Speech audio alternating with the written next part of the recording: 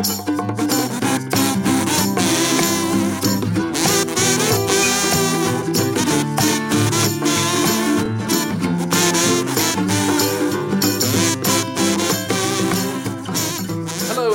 to the Life Toyetic with Ben and Molly. I am Ben. And I'm so tired. Yeah? So worn out.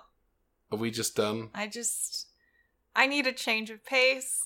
These last couple of movies have taken a lot out of me. Please tell me that I'm in for something other than existential suffering today. This week we are watching the Trolls Holiday Special. No, we are not. No. Actually, that might be enjoyable. No, this week we're watching the Lego Batman movie. Yay! Relief! Yeah, in part because of the same reason we watched the Lego movie months back.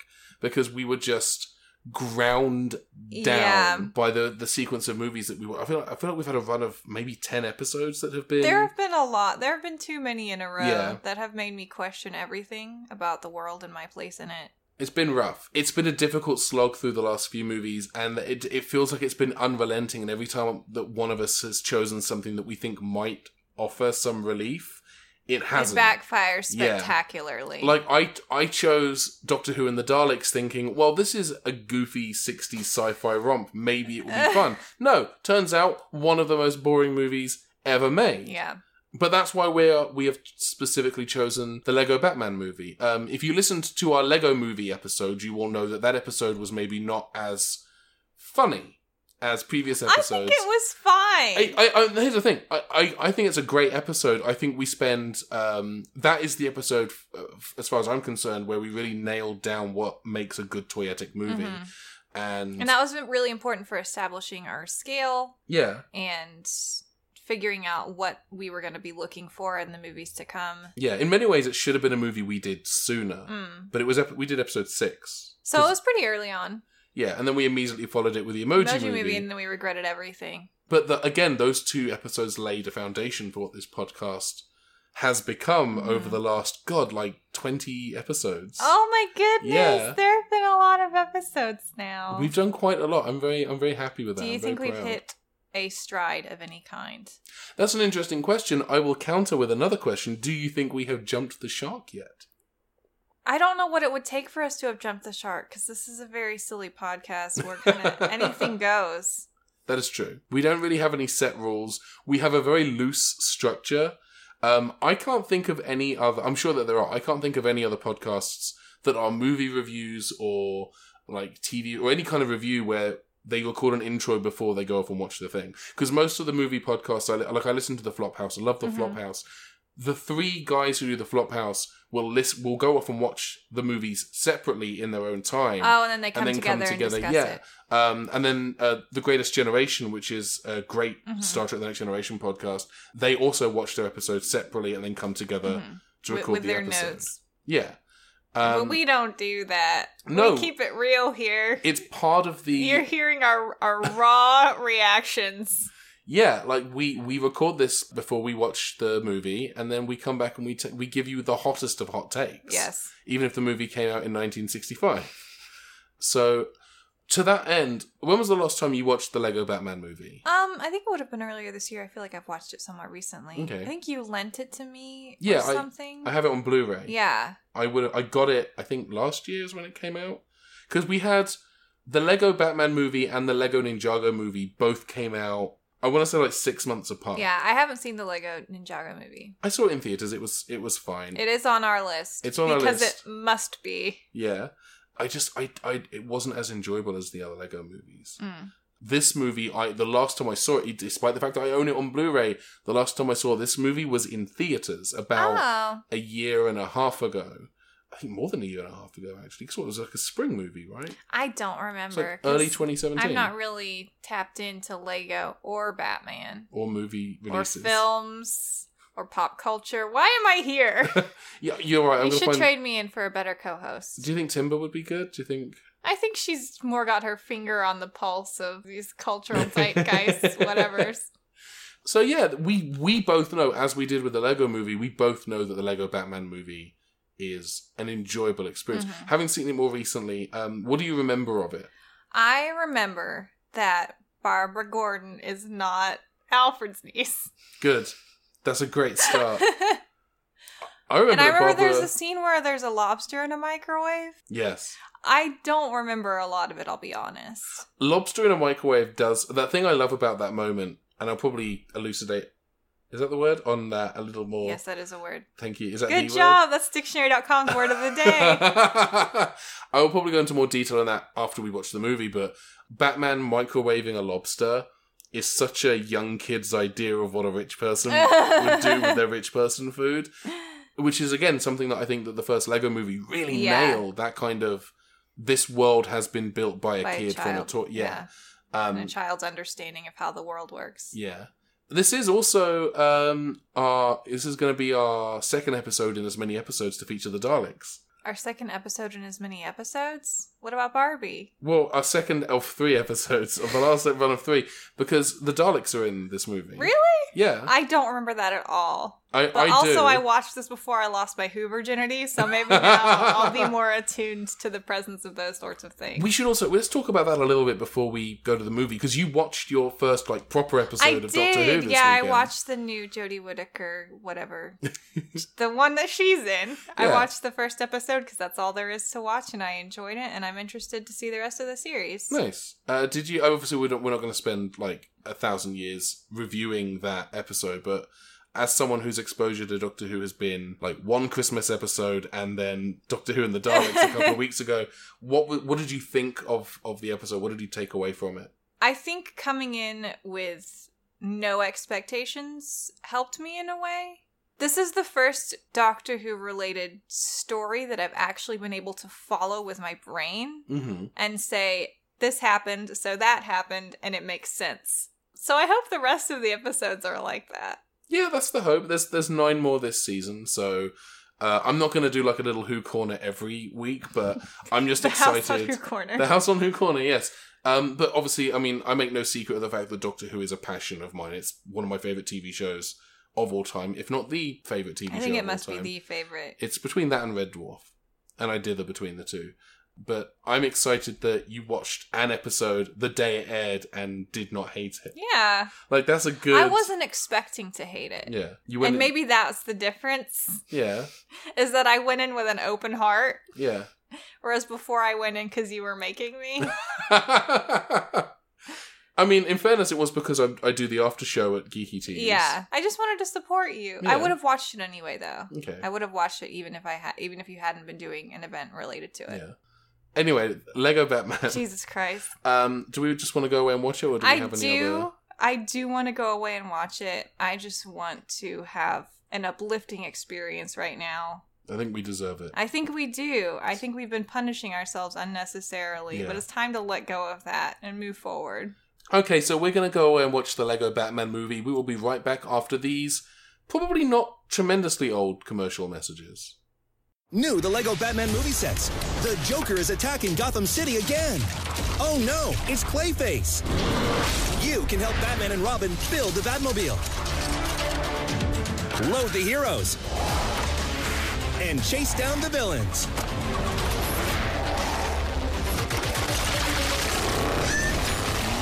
Our heroes clean up the city again.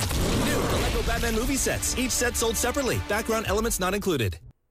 We have returned. Yay! What a fun That was movie. so nice. Yeah, it's nice to feel some real feelings that aren't horror and disgust with yourself. I think one of my favourite things about the Lego Batman movie is that it is just fun and joyful, and it takes a lot of ideas that have been executed in a very kind of dark manner in comics and TV and film, and just says, screw it, let's have fun with it. Makes it silly and approachable for children. And that's one of the things I love. I think a lot of people fixate on the idea of Batman as a dark character, and that wasn't always the case. I mean, I'm too young to remember the actual discussion at the time, and this is definitely before I think you were born, but when Tim Burton said he was going to do a Batman movie, my understanding is that there was a lot of, what you mean that thing from the 60s with Adam West? Why would anyone want a movie of that? And then he made, the movie with Michael Keaton and Jack Nicholson? Which one's not the golfer? Jack Nicholson. I always think, is it Nicholas? because of the golf man. I assume there's a golfman. golf man? I think there's a golfman called Jack Nicholson. Jack Nicholas. Dang it. See? I mixed him up. Anyway. Jack Nicholson. Yeah. It's the gentleman to whom you're referring. Yeah. But there's an idea that Batman can only be dark and gritty and edgy. And I think things like this film and Batman the Brave and the Bold are great examples of a lighter, more, I don't want to say family friendly, but like goofy, not serious more approach to the source material. Yeah. I don't necessarily think that we can, like, as with a Lego movie, I don't think breaking down the plot is going to do us any good here, because the plot is very, very... It's pretty simple and straightforward, and it makes sense. Yeah. So our job is kind of done for us, because a Yeah. lot of the gifts that we do is taking things that don't make sense and trying to retrofit them in a way that they do make sense, so our brains can process it, so we're not in intense psychic pain. Yeah. And we don't have to do that in this instance. And also, as with the Lego movie, I think it's hard to be funny about something that is already funny. So let's be serious. Yeah, we need to be down to earth. We need to be adults. Yes. The moral of this story is be an adult.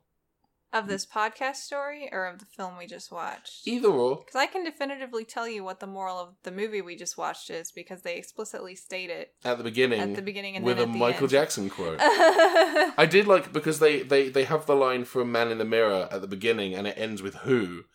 And then at the end when Phyllis, the Phantom Zone brick, is saying, I've finally seen, for the first time I've seen someone who took a look at themselves and made a change. And then Batman asks, who? And that was such a nice little moment. I adore this movie. I think this film is a strong contender for maybe the greatest Batman movie ever made.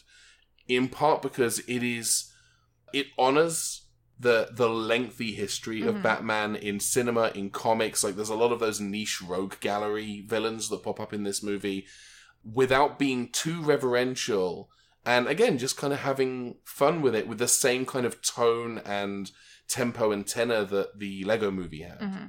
It's almost like it's another Lego movie. It is almost exactly like that, yes. I think we could probably spend a good amount of time talking about this movie as a piece of queer cinema. Because the relationship between Batman and the Joker is very... I don't necessarily think the relationship itself is queer-coded, but their dynamic is definitely coded as a relationship. Yeah. And I love that. I'd love to hear your thoughts on that. My gay thoughts? Yeah. Well, yours are more explicitly... No, I would say explicitly as if to say pornographic, which is not the case. But you don't know what my thoughts are. I really don't, but... In the sense that someone looking at me in my relationship would be like, gay! Yeah. And someone looking at you in your relationship would be like... A straight passing, possibly. Let's see. I have to think I have to actually think thoughts. Give it a go. I think because it was played for laughs, it wasn't something that stuck out to me. It's not what resonated with me the most. I just thought it was like a cute little bit that they did. Yeah. Like, this film takes a lot of those, I don't know if they're tropes, but a lot of the recurring Batman themes and plays them up, makes them silly. Like, the fact that he's very aggressively not Bruce Wayne. You know, the fact that he is a billionaire and heats up lobster in the microwave. Like, those are poking fun at things that we all know culturally are kind of silly about Batman. Yeah. And the fact that he's locked in this kind of embrace with the Joker in their rivalry is just another one of those elements that they're playing up for laughs. That's how I interpreted it. So you see representation, I see a funny joke. But I know what it's like to look for representation wherever you can get it. They're not actually gonna kiss. Yeah. Even though they use all the same like rom-com tropes. I mean, they definitely and use imagery. the language of a romantic comedy. The visual language. Yeah. Especially. To kind of set up a specific dynamic, and they kind of, I don't want to say turn it on its head, because the entire thing is that they're arch enemies, or Joker thinks of himself as Batman's arch enemy and realizes that Batman doesn't feel the same way. And a lot of that kind of that rom-com language is used for them. But I also think that's I think if for example, if it were like Poison Ivy or a female member of Batman's Rogues Gallery, I don't think it would necessarily have had the same impact. It needs to be Batman's, for a start, it needs to be Batman's, his actual arch nemesis, which is the Joker. The Joker is the Moriarty to Batman's Sherlock. But I think that because the Joker is a male-coded character, and Batman is a male-presenting character, it becomes inherently queer the way that it has been represented on the screen. And this is not something that I spent a lot of time thinking about when I first saw it in the theatre, but it is something that I saw discussed online a little bit, and it's one of those thoughts that once it's kind of like like an earworm. Like once that thought was in my head, that's all you saw. It's all I could think about, and it just kept turning over in my head, and it's much more overt to me on this viewing than it was in the first viewing. That's interesting because I hadn't really given it any thought, and so now I'm trying to go back and think about all of their interactions. Like, yes, it was pretty gay, but it was a joke. You know, it was a bit. Yeah, but I also think it was a bit that it wasn't like a scene, like that's the entire plot of this movie hinges on the Joker feeling like he's been kind of rebuffed, rebuked by Batman, jilted, like he thought their relationship was in one place and Batman thought it was in another. Like that's the spine of the story. Like the Joker's motivation is that he wants Batman to either suffer for not putting the relationship on that same level, or to make Batman see that the relationship is on that same level. And in a way, that's kind of... The Dark Knight does that a little bit as well, but is a little less flowery. I haven't seen The Dark Knight. I've seen the other two. I've seen, the cookies, but I haven't seen the cream. Because I was always too scared to watch it, because I was told it was the scariest one. If you ever want to watch it, I will sit here and watch it with you. Okay. And I will hold your hand. And I'll cover my eyes. I will bring... Oreos are vegan. Can you eat an Oreo? They have chocolate in them, so no. The non-chocolate ones. Golden Oreos? Like golden Oreos I do love golden Oreos. Okay, and they're vegan? Yes, they are. Okay, so I'll bring a box of golden Oreos for you, a box of regular Oreos for me. We'll sit down, we'll watch The Dark Knight, and then we'll talk about how queer-coded that is, which is not a lot, but definitely if it were just a bit, like I don't want to dismiss that idea out of hand because I totally understand where you're coming from, because that language is being played for laughs, but also that language is part of the dynamic as presented at the beginning of the movie, and the Joker's reaction to that to that exchange that he has with Batman is what pushes the narrative forward. And in many ways, they don't say love, they say hate. So it's kind of a gay hate story, and it's about one man trying to make another man realize they feel the same way about each other. Yeah. And that's brilliant. Like, I think of all the interpretations that there have been of Batman and the Joker throughout the last, God, is it really like 90 years, I guess? A lot of years. I don't think it's 90. It's a lot. I want to say it's like 80. Oh, yeah. Or 70. I won't Google it. We'll look it up after we finish recording. So I apologize if we've spread misinformation, which we undoubtedly have. For the love of whatever you believe in, please don't at us with numbers. I don't want to look at my feed. It's just why am I mentioned just full of the number 90? I'm gonna Google it. Okay. I'm gonna Google it.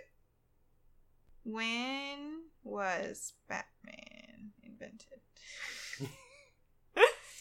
1939. That's math. So it's not 19 at all. It's 1918 now. It's 2018 now, which means next. Can I vote yet? Which means next year is 2019, and that's what 2029 or 2039. So that's 80 years. 80 years. 80. 80. Yeah. So I was right.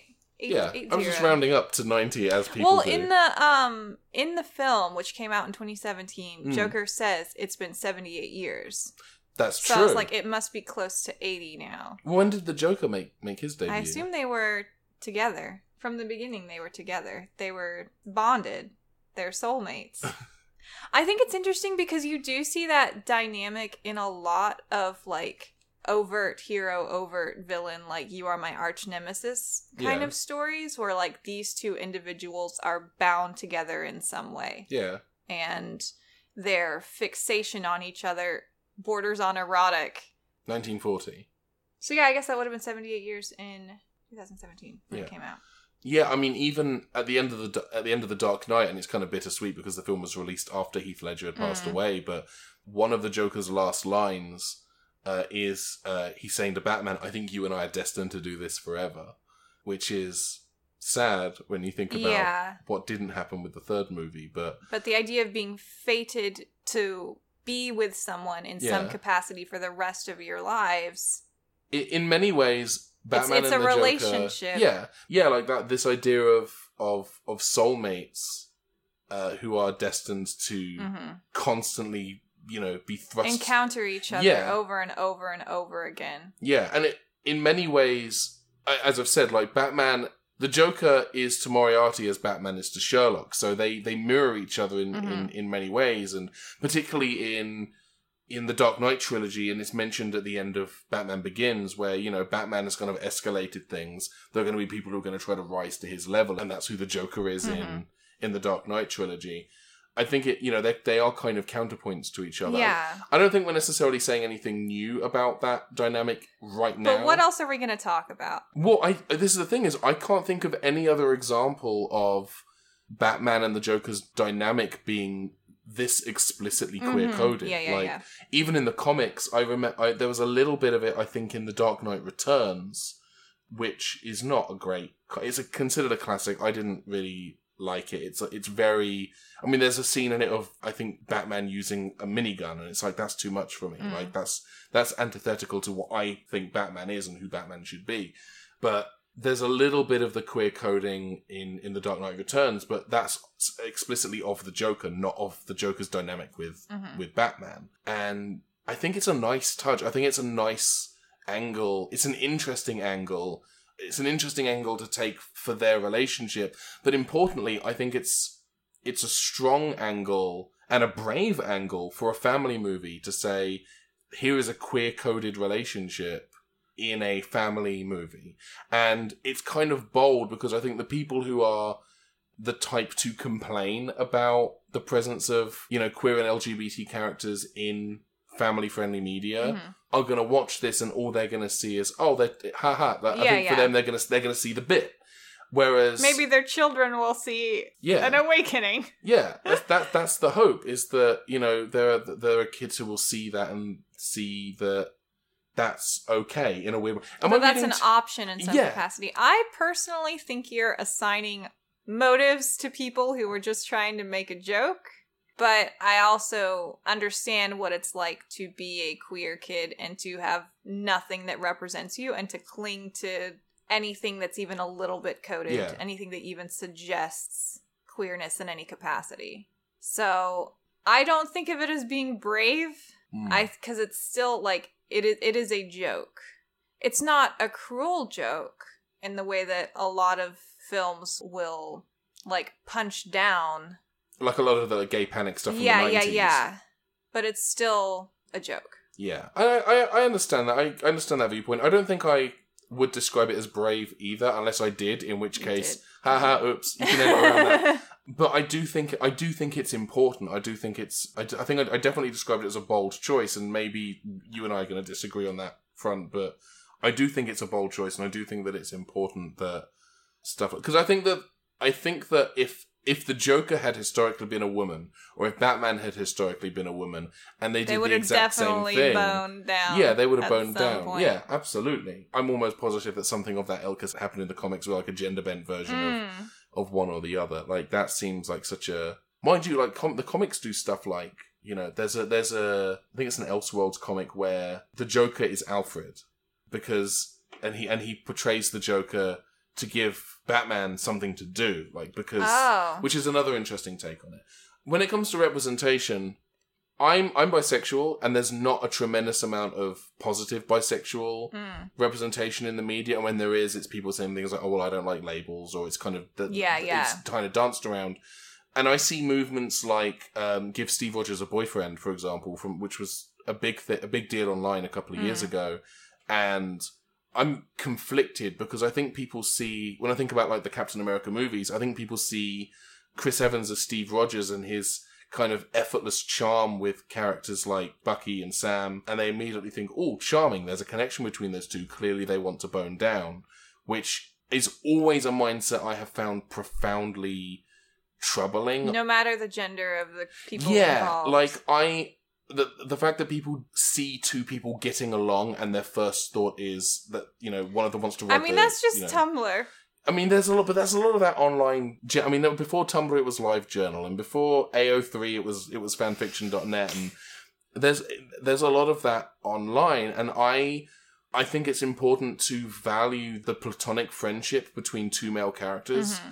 Because there's not a lot of representation of that. It's important for men and straight men to see that they can love their male friends, and it's fine. It's okay to love people. Yeah. You don't have to have sex with them. Yeah, and as someone who, I don't know what I would describe myself as. I'm still a little slippery when it comes to the subject of like my own personal gender identity. I default to male, but I don't think Ben is a little slippery. Let the record show.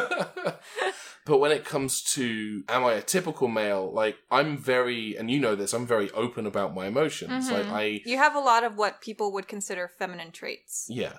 So when I see characters who have, who are in touch with their emotions, that matters to me. But I'm also a bisexual man, so I totally get the want on a level of representation to want Steve Rogers to have a boyfriend. So I understand. So I have this conflict of the want of like platonic representation. Versus, it's okay to want both. Yeah, and you go to different media to scratch different itches. Yeah, I understand that because for me, like it's important for me to see queer women having relationships. But also, it's just as important to see platonic friendships between women where they're not being catty, they're not fighting over someone, they're just like friends who are there for each other and support each other. Yeah. And that's something I definitely cannot and should not speak to that because I don't have that experience. Mm-hmm. I don't have that viewpoint. I'm not a woman. I can't imagine what it must feel like to be brought up in a society where you are frequently seen as an object rather than a person, and it's where rough. where you are kind of trained and taught to see women as competitors for the prize of a man, I guess, or a job, or just the idea that like there can only be one woman. Yeah. And you have in whatever arena that you're in, so you have to be the best. You have to beat everyone else out. Yeah, because there's it's all men. You are going to be the token woman, so you have to beat out everyone else. That kind of mindset. Yeah. And on the subject of women, I think there is a very strong female presence in the Lego Batman movie, particularly with Barbara Gordon. Mm-hmm. Barbara Gordon becomes the commissioner of the Gotham PD. Taking over from Jim Gordon, who is an old stuffy man who goes to South Africa, I guess? On a safari. That's what everyone does when they retire. Is my understanding. Barbara Gordon's role in this movie is... I know that there was a lot of backlash from like diehard comic fans when this movie came out because Barbara Gordon in this movie, she's a woman of colour. Mm-hmm. And is it Rosario Dawson? Yeah. Yeah, who voices her in this film. And I really, I loved her presence. I loved how inclusive this movie felt. Mm-hmm. I thought that ordinarily we see, Commissioner Gordon is a fairly prominent figure in the Batman story, with the exception of Batman and Robin, where his entire thing is FaceTiming Batman at the beginning of the movie to say, hey, 2 new characters have shown up. You can read their bios on Wikipedia. And then getting flirted at by Poison Ivy, and then he has no other involvement in the film. That's the interesting thing about the Tim Burton, Joel Schumacher Batman movies, is they don't make a lot of hay about Commissioner Gordon, whereas the Batman animated series played with the dynamic between Batman and the Commissioner a lot, and that's a more integral component of the Dark Knight trilogy. So I think a lot of people have this perception of Batman and Commissioner Gordon are a unit, and I think that's definitely been played within the comics as well. So to remove Jim Gordon from the proceedings entirely and replace him with Barbara Gordon so that Commissioner Gordon is a woman is a brilliant idea. Like, how did you feel about that? Since I don't have a strong sense of Batman history, I knew that she was his daughter. I did not know that originally she was not active on the police force. I assumed she wasn't if people were making a big stink about it. Well, I think people were making a big stink about it because she was a woman of colour. Well, that sounds right. I don't know whether she was ever a cop in the comics or in any of the cartoon adaptations, but she does become Batgirl, and then there's the whole... I don't know if you're familiar with The Killing Joke. I am familiar with it. I don't remember the details. I just remember that it's a thing. It's rough, and it's not a great read, but it does end with Barbara Gordon being permanently paralyzed, and she becomes this other character called Oracle, who's like Batman's woman in the chair, like computer hacker, point of contact, that kind of stuff. Oracle became, like, the circumstances of Oracle becoming disabled was a huge fuck you to a lot of women readers. Yeah, sounds like something that would happen. Yeah, particularly in DC. That's the comics, not the state. Is Washington, DC It's a district. It's a district, okay. District of Columbia. I don't know enough about American politics. That's why I'm telling you. Or geography. Geography. That's why I'm here to tell you. You don't have to be embarrassed. Okay, cool. But then... Barbara Gordon as Oracle, being confined to a wheelchair, became important representation for disabled readers. I talked about this a little bit on Sunday after Doctor Who. There's a character with, is it dyspraxia? Dyspraxia. Which I remember watching that and thinking that I don't have dyspraxia. I have fibromyalgia, which presents its own hurdles and obstacles physically. But I remember watching that and thinking, oh my God, that's kind of me. My body doesn't work. Yeah. His body doesn't work. I can identify with Yeah. this. I'm interested to see how they're going to play that out over the course of the series. But this is not Batman we're talking about anymore. And even when we're even talking about Oracle, like, we're not really talking about Lego Batman anymore. We're just talking about the character of Barbara Gordon. But I think it all kind of ties into the theme of the conversation that I have forced us to have. Yeah.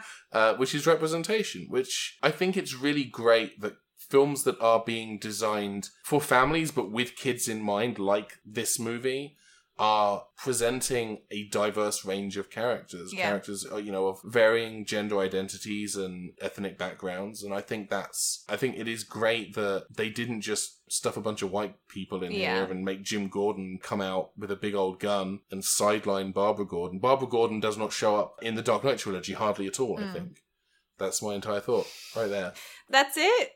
I don't know that I have. I feel like you've gone on for a good 20 minutes about this, and I wanted to just kind of let you run because you have nothing to say. I do have things to say, but not on that topic. Well, then I think what we should, because here's the thing: I'm very aware of the fact that I'm a white guy talking about representation. Yeah. I talk about it because it matters to me. I think it's an important subject, but I'm also the wrong person to be making these points. So why don't we move away from diversity and representation, and let's talk instead about whatever it is you got queued up in your mental iPod shuffle. I did like our representation chat. Good. That was fine. Would you say that your main takeaway was the queer codedness? Like, that's the thing that you tuned into the most? I think on this viewing, it is definitely something that rippled out more for me than it did the first time I saw it. In part because, like I said, like, it really does form the spine of this movie. It's what motivates the Joker is, having Batman. Wants Senpai to notice him. Yeah, basically. But I also think that it's not something I latched onto the first time I saw it. And it wasn't until, I saw a discussion online where someone was saying this is a queer-coded movie, where I thought, oh yeah, it kind of is. And now you're looking for it. Oh, I don't necessarily think I'm looking for it, but I think it stands out to me more. It's like during the day, it's just wearing a fairly untoward white sweater, and then we've gone to a haunt, and there's black lights on. And now it's glowing. It's luminescent, yeah. That's what it feels like to me. Like, I can't not see it. It's like, sometimes when someone says, oh, you're bleeding, and you've got a cut on your arm, and you don't remember it happening, but it's bad. Yeah, this is like the 5th analogy you've made. I get it. I got 2 more in me. Hang on. No. It's like when a dog... No, Jesus. I'm not going to... No, I understand. I honestly, going into this, I thought we were going to spend a lot of time talking about parent loss. I genuinely thought that was going to be where the conversation was going to go. I had thought about that. Because to me, this whole movie is about losing people and finding the courage to love again.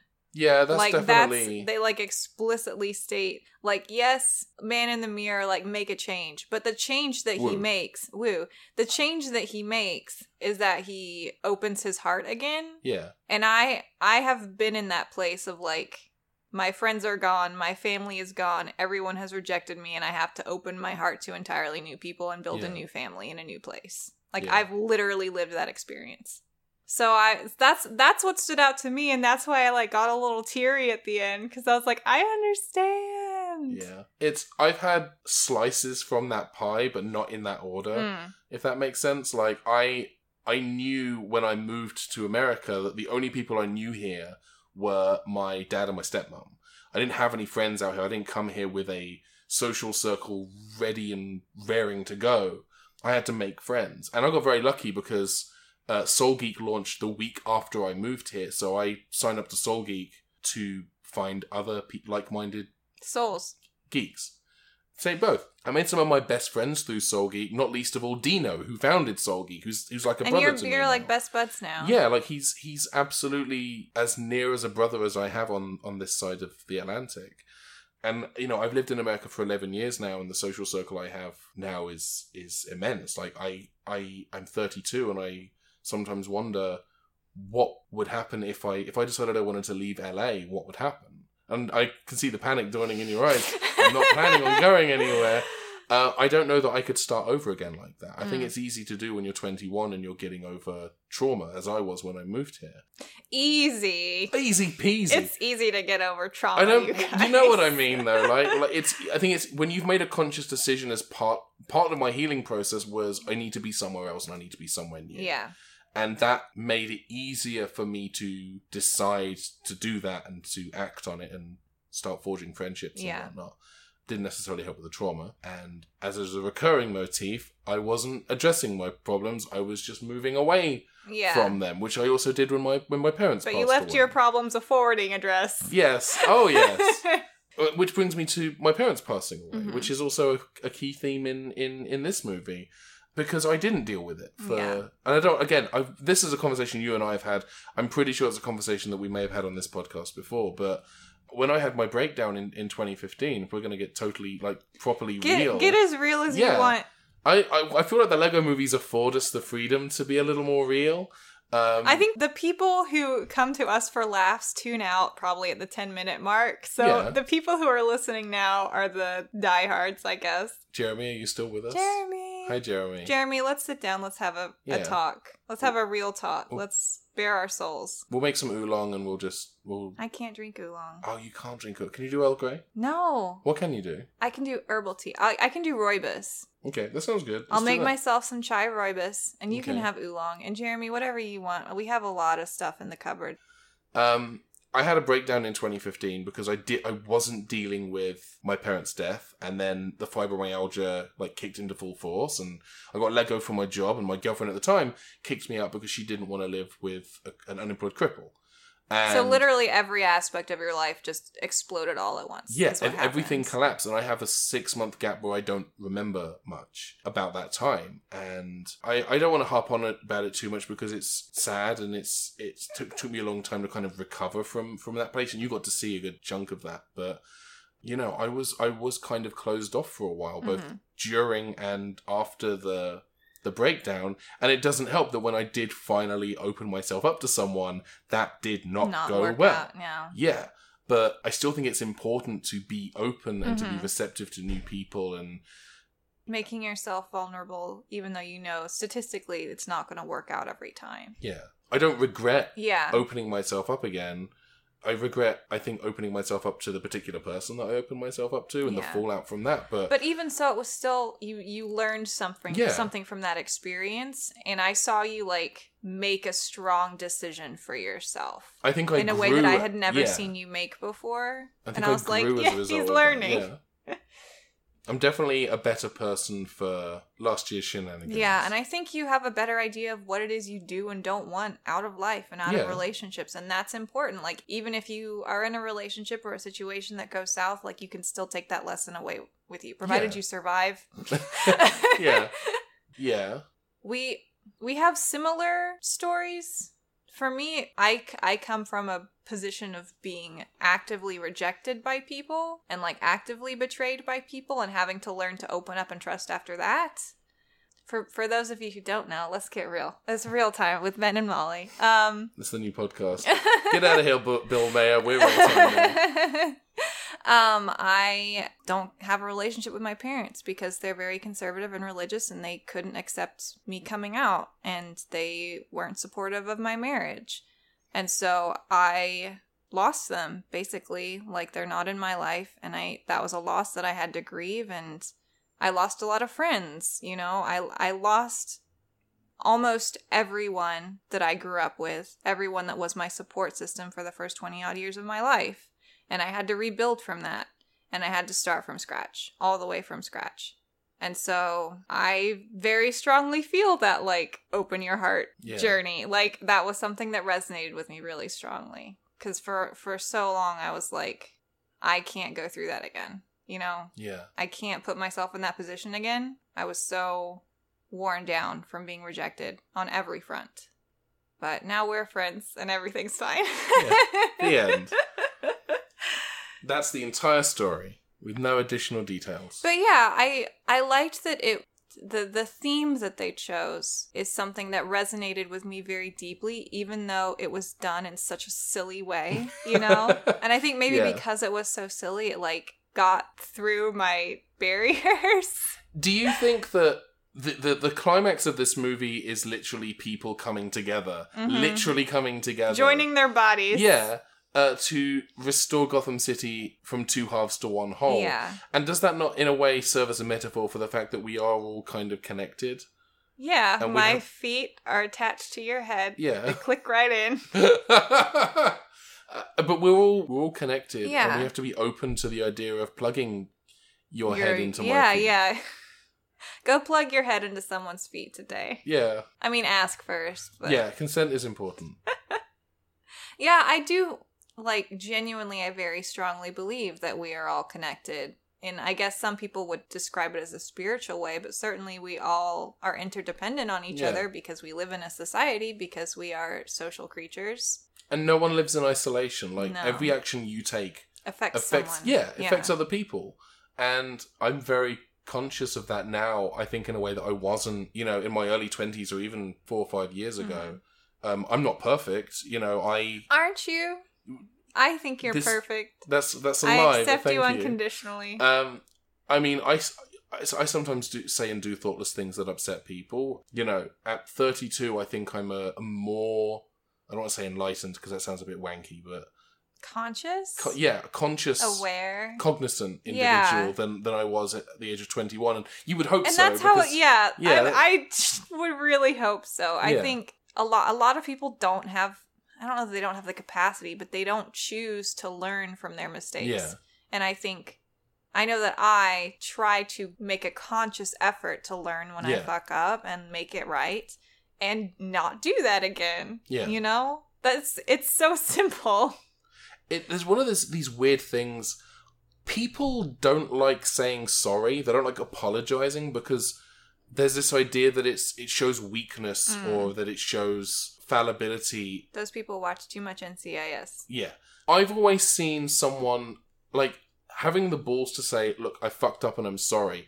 That is an incredibly brave thing to do because you're putting yourself in a I don't want to say it's like a position of weakness because that's not really it. I think it shows strength and bravery. And a certain amount of vulnerability. Thank you. That's the word I was groping for in the dark there. And there is strength in that. I think for me, someone fucks up. Yeah. They apologize to me. Growing up, I almost never received apologies. So when I receive apologies now, it's very special. I've apologized to you about stuff, right? And I respect you more for that. Like if you fuck up and you apologize to me, you acknowledge that you did something wrong, that you hurt me, whatever. I respect you more for that. I might not want to be buds, depending on what it was, but like I can respect that, and I hold you in higher esteem because of that. Like if you can acknowledge that you did something wrong and you have the guts to come out and say it and try to make it right and own up to it, that's meaningful to me. I think that's important. This film does kind of address that a little bit, but it cheats a bit by not actually having Batman say sorry. I did notice that. Yeah. I think the heart of that moment was right, but I think they played it for laughs a little too. They tipped the scale a little bit too much in favor of playing it for laughs, which is a shame because I think it's a strong moment otherwise. And I think it would have been stronger. And it's an important skill for him to have learned and to be like, psych. Yeah. He didn't actually learn this, kind of takes the air out of that I think you can still have that joke where someone else says it and then he says, well, that was easy. You can then follow that with, you still need to say it. You didn't say it. Yeah. And then it's still funny, but it's complete. Yeah, you can have your cake and then also eat that cake. Yeah, yum. Yeah, it's delicious. It's bat cake. It's made of Lego. This bat cake is very crunchy. Oh, it's just because I found the baby Jesus in it. Oh, yeah. Did you see there's a change.org petition to rename communion wafers to Jeez-Its?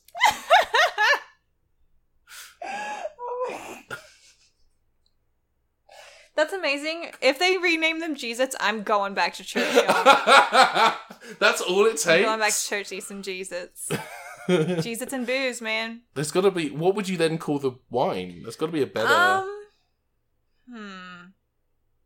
Pinot Grigio? I'm sorry. I guess Pinot Grigio is a white wine, and that wouldn't do. That would just transubstantiate into Jesus' plasma. I saw a photo online recently of the wafers and wine that get handed... I'm sure there's is it communion? Yeah, that gets handed out in those mega churches. And it's like that...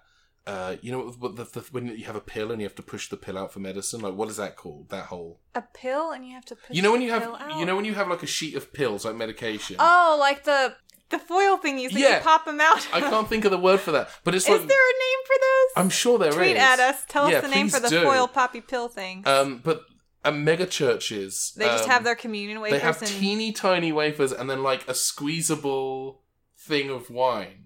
They're small. I've seen the squeezable, like, single serving where it's like a little plastic thing and you, like, break the tip off and then you just shoot the juice into the Jesus juice. Jesus juice and Jesus. Jesus and juice. Oh. I was joking. I never want to go back to church. Yeah, I'm not likely to. My family was pagan, which is a whole other thing. But religion as a concept never really resonated with me. Never did anything for me. And that's a conversation that you and I have had before. We're touching on every topic in this episode of TLT. Yeah. TLT wabam. Tlit wabam. What is wab? Oh, that's us. Tlit wabam. Tlit wabam. Tlit wabam. Tlit wabam. Yes. Is that the sound of someone throwing a dart at a corkboard? I thought you were going to say at a corpse. No, that would just be... I thought I was the only one who did that. That would be... Well, it depends on how fresh the corpse is. Not very. It's been a while. If it's very old, or else like a mummy. Yeah. It's just kind of like... Mulch. Because that's all the dust. Speaking of dead bodies, communion. Yeah, like... I think people take comfort... God, we're just kind of meandering. We're not even really talking about the movie. Where else would we go? No, it's fine. You come to us for this great content. Yeah, I have... I really hope we're not offending anyone. No, I do have respect for people who are religious, and I absolutely. totally get that, but I had such a terrible experience with it growing up, and it's just not my bag. Yeah. I will respect that a person has religious beliefs. I don't have to share those beliefs. Yeah. And I don't have to respect them if they are being... shitty or forced upon me. Yeah. Like, my personal philosophy is believe whatever you want to believe. It shouldn't affect me. Exactly. Like, if it starts to affect me, you are doing it wrong. Yeah. If you get some kind of comfort or care or benefit from believing in any kind of, otherworldly deity or supernatural, like, that's fine, and I totally understand that. Yeah, I totally get that. It's when you start pushing those beliefs onto other people or trying to force other people to abide by your personal beliefs. Yeah. Or when you're judging people for not sharing those beliefs. Like, those are the things that really rub me the wrong way. There is a trend right now mainly on Twitter and Tumblr. The places I avoid. Yes, and I need to get off Tumblr, but I can't. Get off. I'm trying Stop telling me to get off on this podcast. Ben just needs to get off. And he won't be so angry. Yeah, if I could get off, then I'd probably be a lot happier. Be a lot calmer. Yeah, get be those more relaxed. Endorphins. Yeah. Yeah. But, goddamn, this podcast. I'm sorry I keep making jokes about your dick. Episode 26. Episode 26. I'm Episode sorry. 26. Am I right? Oh, God, what are we going to do if we ever hit 69? That's like this time next year. maybe. We'll do something special. Maybe we should look through our list and find like what we think is going to be like the sexiest episode. Oh no, 50 Shades. Oh no, we have to do it! Because there's all those sex toys.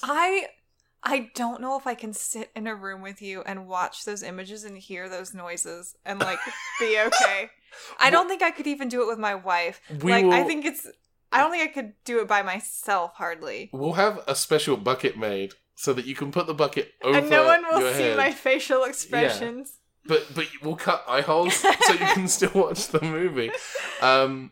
Oh no, we have to do it. I feel like we have to do it. Unless if there is another sexy toyetic movie out there that you can think of, like overtly sexy, that's a feature-length film. Yeah. We make these jokes, but I think I'm really uncomfortable watching like overtly sexual things even when I'm by myself. It just makes me uncomfortable to see other people engaging in those behaviors like I'm not there. I will tell you a story. I started to watch Don John when it was on Netflix a couple of years ago. It's the Joseph Gordon-Levitt movie where he's addicted to porn and he's dating Anne Hathaway's character who watches a lot of romantic comedies, so they both have unrealistic expectations. I've never heard of this. It sounds interesting. I remember sitting down to watch it, and the film opens with a lot of Joseph Gordon-Levitt. I need to stop tripping over that last name. Sorry, Joseph. Levitt. I know you listen to the show. He's friend of the show. He's a friend of Jeremy. Joseph Gordon-Levitt. Friend of Jeremy, Joseph Gordon-Levitt. There's a lot of stuff early on of him watching porn. Mm-hmm. And I remember watching that and thinking, my roommate could come in at any time. And hear the sounds and think, oh, this is just porn. Yeah. This is just regular so porn. I only watched the first 7 minutes. And it sucks because it's a film I really want to watch. Now, my roommate Luke, who I love, Luke and Brian, great roommates. Love living with them. The number of times I've come out into the living room to go into the kitchen and he's just watching some 70s sexploitation film because he's genuinely interested in cinema and in the history of cinema and in genre. So now you know it wouldn't be that uncomfortable. Me. We don't judge here. I could probably... We can't judge. We're physically look incapable. At us. Yeah, look at us. But I know that if I were to sit and watch Don John in that he would probably want to watch it with you and you could talk about it. But also, I would still feel uncomfortable. Do it, but that's me. How I would feel watching 50 Shades of Grey in the same room as you. Well, what if instead of it just being us, we're sitting in the same room watching strangers have sex? What if we had our partners with us, so it wasn't just you and me? It was a shared. I feel like experience. You're just asking that to descend into a wanton orgy. I don't. In that case, I don't. Firstly, I don't want an orgy. I don't want wontons. Actually, no, I do want wontons. That sounds really good. Like wontons at an orgy might be kind of fun. Could you imagine ordering the Grubhub and then we need to finish before the food gets here? Yeah. Or have you ever done dueling pizza deliveries where you order the same pizza from two places at the same time? I've never done that because I don't order pizza, but that sounds fun. We did that a lot when I was in college. It was very expensive. Did you eat both pizzas? Oh yeah, we ordered. And then you had an orgy? No. You don't want to have an orgy on a full stomach. I've attended very few orgies. I've never attended an orgy. I have been invited to one. So it's nice to know that someone thinks I'm worth having an orgy with. I have been to one orgy. Did you just hang out at the snack table? Because that's definitely what I would do. I stood in the corner in a tight black t-shirt, appraising everyone's form. I would just sit there eating grapes. Literal grapes, not metaphorical grapes. I didn't do a tremendous amount of participation in the orgy. Or watching, because I felt awkward. You know what? No. Or were you I felt, okay, I now know actually, this is not my scene. Here's the thing. I've definitely been at parties that have descended into sexual shenanigans. I don't even understand how that happens. But I also get very uncomfortable when it's happening, though. And it's not because I think what they're doing is wrong or gross or anything. I just get very self-conscious. Yeah. It's not even that we're discussing some very, very overt... this is just a kink podcast at this point. Is. It's always been We knew it was going to arrive here. Eventually. The train is pulling into the station it was always destined for. It's not that it's something that doesn't interest me, because it definitely does. It's something that I always get very self-conscious. And I feel like I'm like a vampire. I need to be invited in. You know what I mean? I'm a sexual vampire. I had something about the Your Lego orgy Batman movie experience? I wanted to say. I actually had something that was relevant to the film that we have watched. Do you feel this film does a lot of the same things that the first Lego movie does? And one thing it did that I wasn't expecting it to do was, again, that kind of cross-pollination of brands. Yeah. And a lot of those brands are Warner Brothers brands. For example, the Lord of the Rings is in there. Yeah. New Line is owned by Warner Brothers now. And the Wicked Witch of the West is there because the Wizard of Oz is now owned by Warner Brothers. Mm-hmm. So I was really impressed with that aspect of the movie, again, playing into the way that kids play with toys. Yeah. Kids don't care that, oh, well, my Ninja They don't Turtles respect go over IPs. here. And, they're definitely, it's borderline litigious, the way that children play with their toys. I remember as a kid, with my Star Trek figures, my Next Generation figures, wishing I had, Doctor Who toys to play with them that were the same scale. And now I have Doctor Who action figures and nothing else because I'm an adult and that's what I use, that's what I spend my disposable income on. Do you feel like that aspect of this movie, the toyetic aspect of this movie, was as effective as it was in the Lego movie? Or is it because we've already seen it done before, does that lessen the impact of what they did in this movie? I don't think it lessens the impact. The first time I saw this, that surprised me that they were including all these other properties. But on a second viewing, I just that's Lego. Yeah. That checks out. Yeah. I think it's clever. I dug the Daleks' presence. I know you did. Because the thing is, the only Lego Daleks you can get are for Lego Dimensions. They haven't done... The only Doctor Who set they've done that I'm aware of is the 11th Doctor's TARDIS. And then there was some Lego Dimensions stuff, but there were never any general sets with Daleks in them. So they had to design their own Daleks using what I assume is pre-existing pieces. Yeah. Rather than... Because they don't match the design of the Lego Dimensions Daleks. But I think including the Daleks was an interesting choice, especially considering they're not as big a property as, for example, The Wizard of Oz or Harry Potter, because Voldemort was in this film as well. I thought that was a very interesting inclusion. But Warner Brothers have a history of including Daleks in their movies as well. There was a Dalek in Looney Tunes Back in Action. I've never seen that. It's not great. It didn't look great. I remember seeing the previews and thinking, I'll skip it. Let me ask you a question. How do you feel about Space Jam? I like it okay. Okay. I'm not crazy about it like some people seem to be, but I watch it and I think, I remember what it was like to be 6-7 years old. Well, the kitten remembers. The kitten remembers and the kitten never forgets Space Jam. I don't have the kind of reverence for it that a lot of people around our age group I don't think it's for it. I doubt very much that it's genuine reverence. I think it's that sort of silly ironic reverence that is the reverence of remember what it was like to be young and carefree. Yeah, I think that's maybe an aspect of it. I wonder how much of it is, this is a film that I watched a lot as a kid, so it's an important part of my childhood, and therefore it's a good movie. I think you and I... Some people make that jump. We do not make that jump for Power Rangers ourselves. the movie. It's a great film. I think if we were to look at Power Rangers the movie objectively... I can objectively say, yes, it's very silly. There are a lot of holes. Yeah. But it can still mean something to you. I acknowledge that a lot of these Barbie movies, not great. Maybe even overtly bad. But I can still enjoy them. That's fine. The worst one is still Barbie and the Rockers, which came out before either of us were born. The very worst. So I'm not the point person for that. Yeah. I couldn't have stopped it. There's nothing I could have done. You say that, but you are a soldier in the Temporal Guard. You could have traveled back. I could have, but I swore an oath never to meddle. The release of Barbie and the Rockers Out of This World and Barbie and the Sensations Rocking Back to Earth is a fixed point in space time.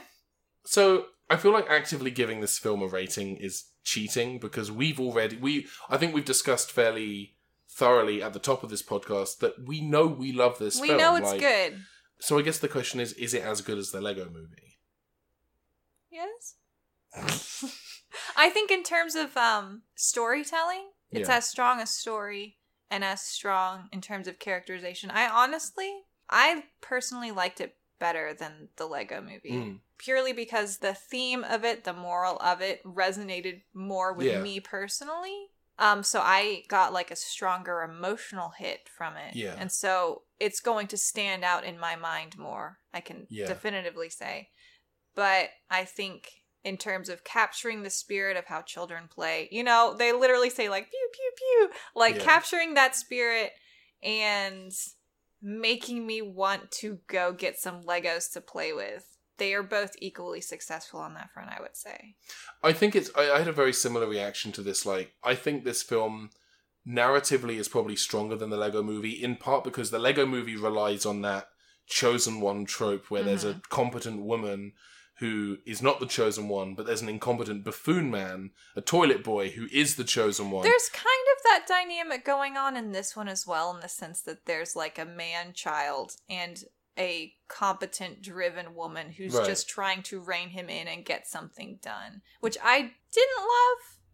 I think that the Lego Movie, that it's that trope of this is prophecy. Yeah. And whereas in Lego Batman, it's Batman himself saying, I'm Batman. Yeah. And everyone else is kind of fighting against him on that. Which I think that's a more interesting approach to... Is that everyone realizes that he needs to change except him. Yeah. I wouldn't know what that feels like because I'm perfect, but... Yeah, I think overall, I think it's a mixture of the kind of pseudo stop motion style aesthetic of this movie was impressive and surprising in the Lego Movie, and we expect it from this one, so it's not quite as surprising. But the story is stronger, and I think it's a more enjoyable movie. It's a strong Lego movie, and it's a strong Batman movie. It's arguably the best Batman movie, I think. I haven't seen enough to definitively say, but I will say it's my favorite Batman movie that I've seen. You've seen at least 4, right? Because you said you saw Batman Begins. I've seen Dark Knight Rises. I've seen Batman and Robin. Yeah, that cinematic masterpiece. I think that's all of them. And besides this one, yeah. So of the 4, this is the strongest. Yeah, without a doubt. Yeah. I love The Dark Knight. I think The Dark Knight is one of the best, not just best superhero movies ever made, but one of the best crime movies ever made. I think the Lego Batman movie is better than The Dark Knight. I think it's better than Batman Returns, any of those other movies. I think this is the best one. And I think because I think it kind of pokes fun at the entire premise of Batman. Yeah, it's how kids understand Batman. Yeah. How they relate to Batman, their idea of what Batman is and what Batman does. Yeah. It's not grimdark like we see a lot of modern interpretations of Batman. Yeah. It's like the child who has kind of absorbed the cultural osmosis of what Batman is. What is their interpretation? How would they play with Batman? What kind of story would they want to tell? It's definitely a lot more Brave and the Bold than Batman Begins. And I think that it benefits from that. I think this is the most refreshing, like, big mainstream representation of Batman that we've had, especially in the wake of things like... Refreshing. Yes, that's a great word. I would love to see more light-hearted Batman, generally, just kind of going forward. I know we won't, because edgy Batman sells. This sells. Oh, this did very, very well. And Lego Batman is going to be a character in the Lego movie too. And I hope we get another Lego Batman movie.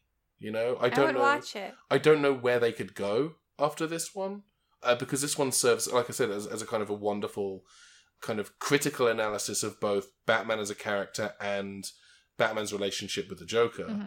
You would have to find another smart in to the Batman universe. I can imagine them combining it maybe with another property or bringing in something unexpected, another character. Do you know what would be unexpected? Tell me. A Lego DC Lego Marvel crossover.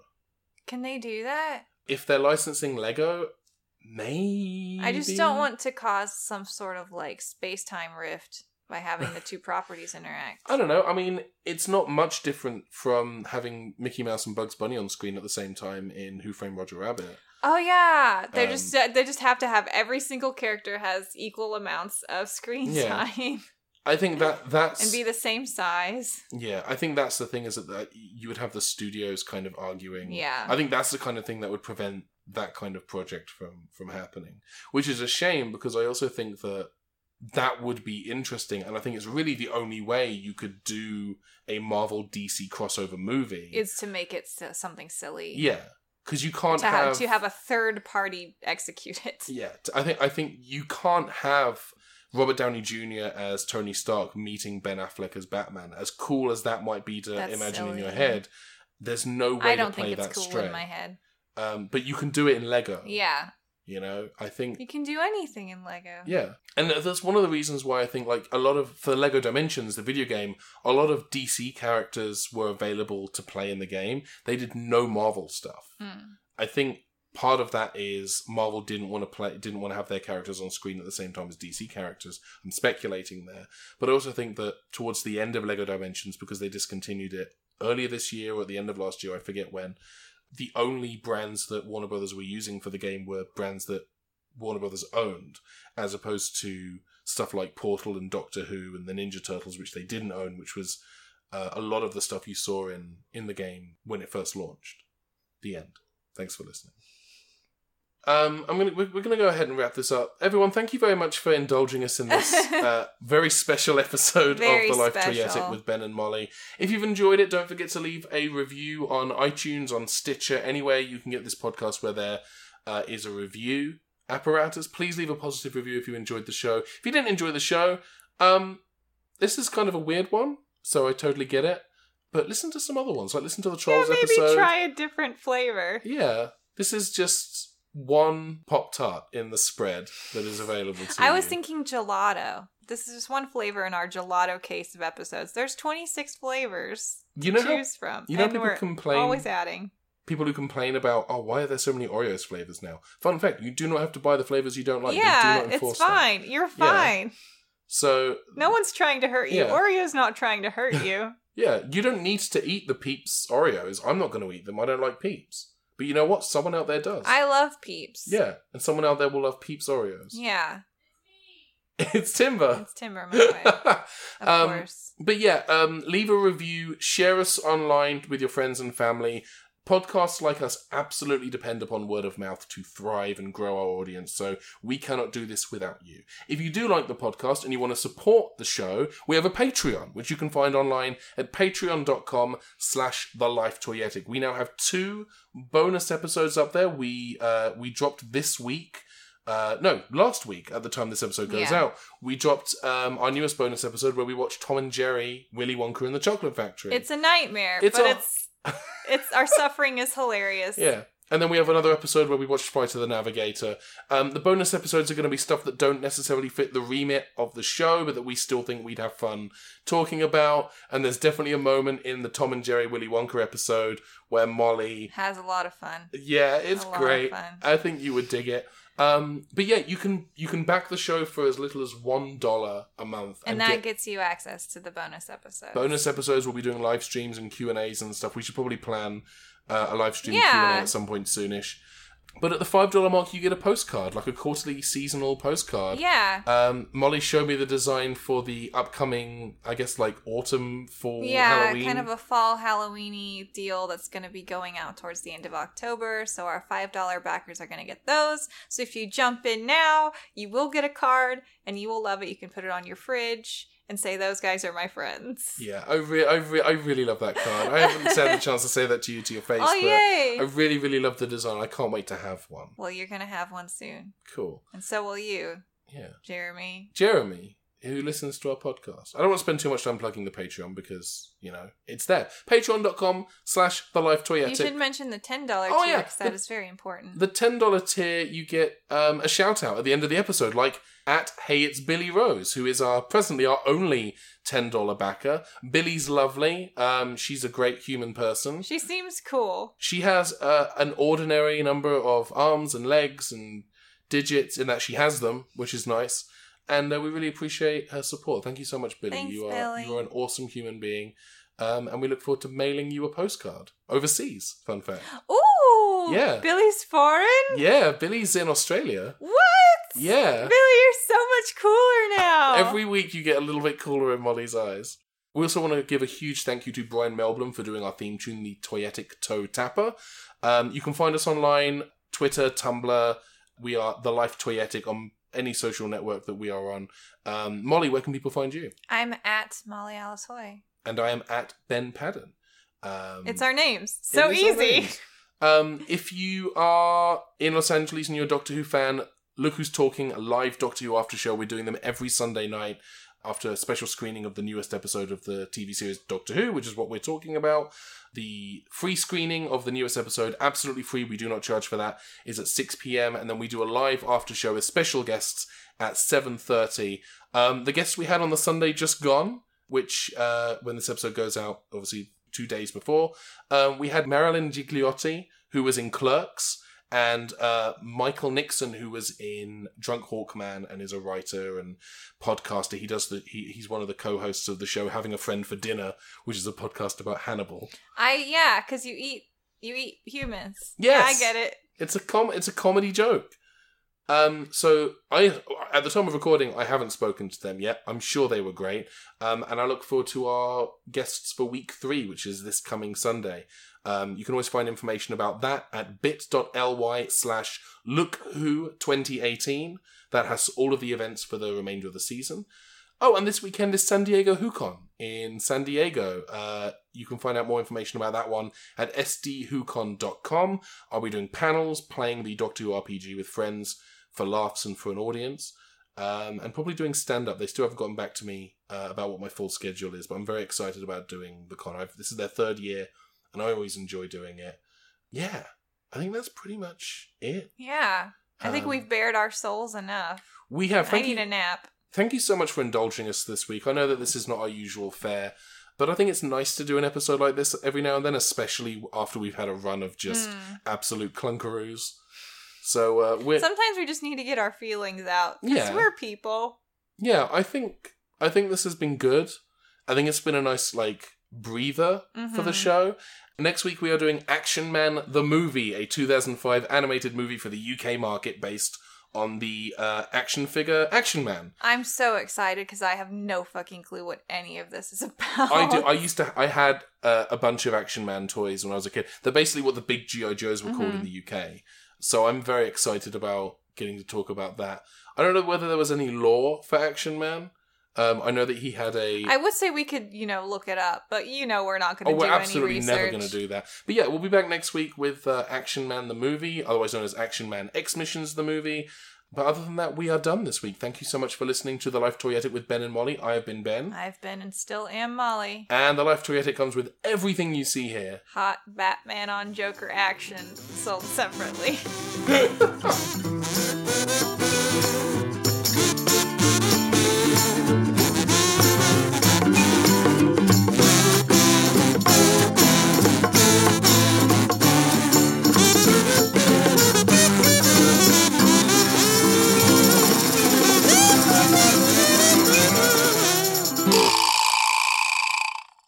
What's your impression of Doctor Who? I liked the episode I saw. Oh, I meant like an impression of Doctor Who. And hello, my name's Jodie. I'm the new Doctor. The thing is, though, it's a flawless impersonation. You really nailed it.